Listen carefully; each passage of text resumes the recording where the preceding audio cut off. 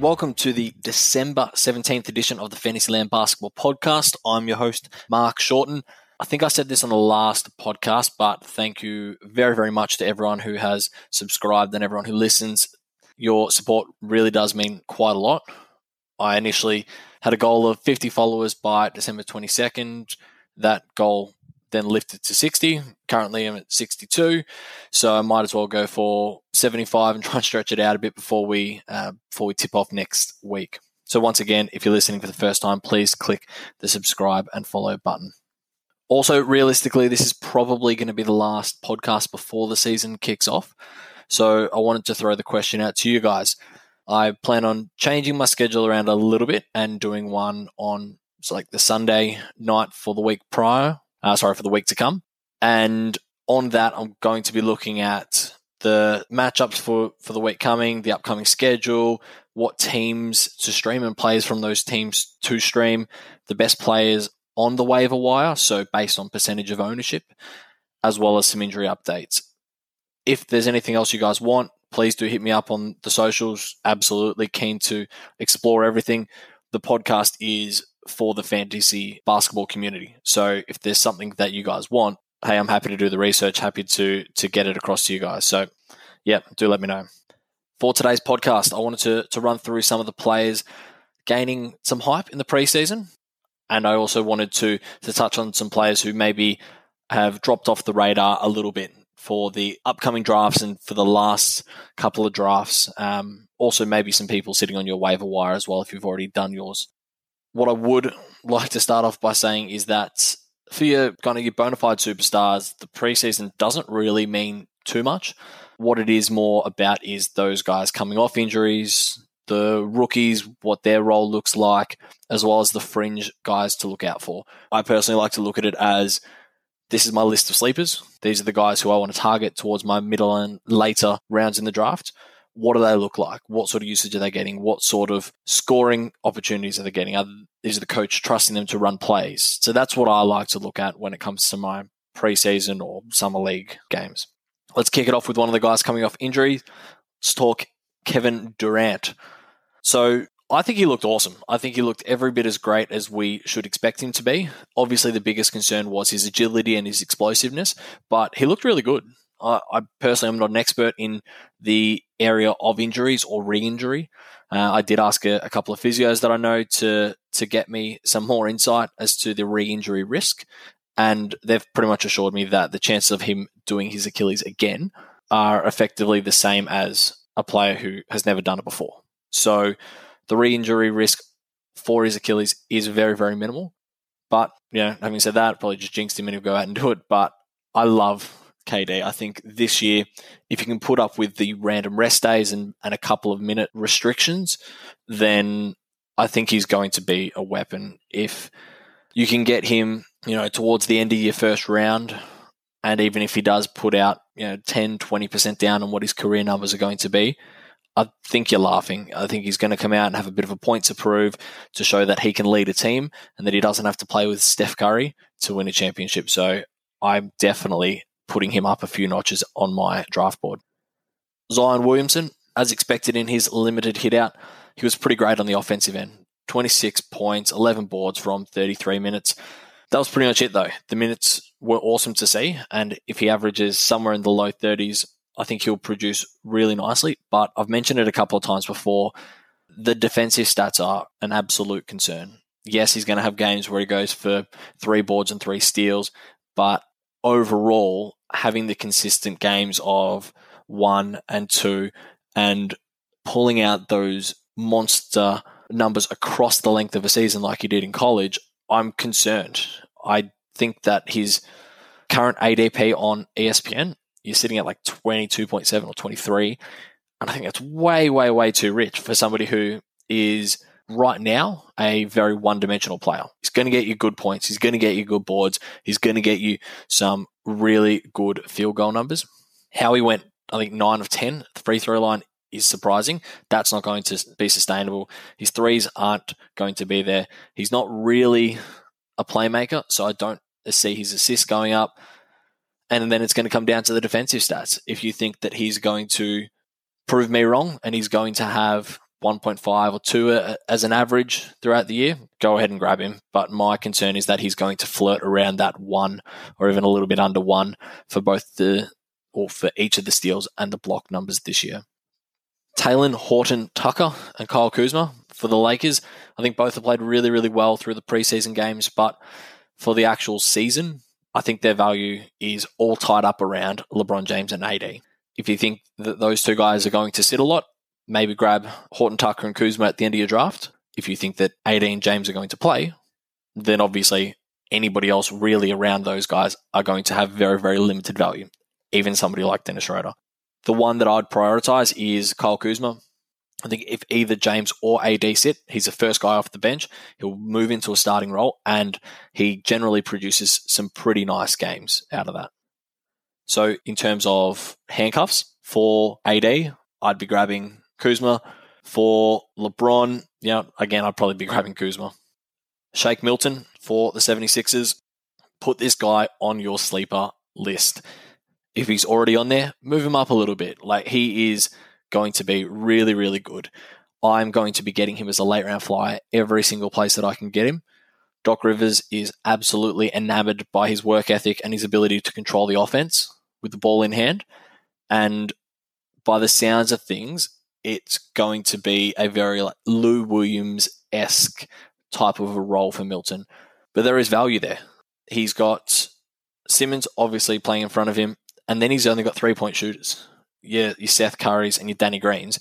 And Milton is realistically the next playmaker on that side behind Simmons. So if there's a Simmons injury, Milton stands to get a lot more minutes and a lot more usage.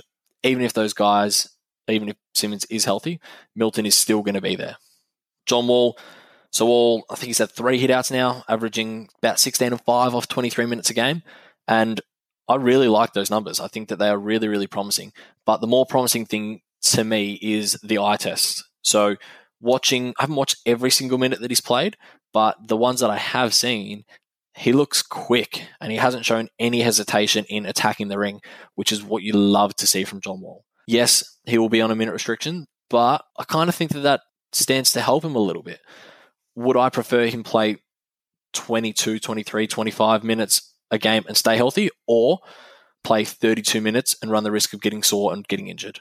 Obviously, I want him out there for as many games as I can, as opposed to as many minutes as I can. So I'll take the 25, and if you can get him in the middle to late rounds, I'm inclined to take a shot on him. Similar to John Wall, I really like the look of Boogie Cousins. The biggest thing here is obviously health. He's coming off 2 really substantial injuries, and he looks fit. He looks like he's dropped quite a number of kilos, but I don't know. I don't expect Boogie to start, nor do I expect us to see him completely unleashed as we have had previously. But if you can get him at the end of your draft, absolutely grab him. Why not take the risk? We know what his upside is. And if he gets injured or he's not playing the way that you were expecting him to, you can just drop him. Bam Adebayo, small sample size, but he had 8 assists in 19 minutes in his one game. Yes, that was without a lot of the ball handlers. What it does go to show is the trust that Erik Spoelstra has in Bam's playmaking ability. I think this year is going to be another big, big leap for him. I think that if he can get his free throws good, then you're looking at a top 10 guy. He's going to be around the 20 points. He's going to be at 10 rebounds. He could very well be 6 or 7 assists per game, and the defensive stats are going to be there because he's athletic and he can defend.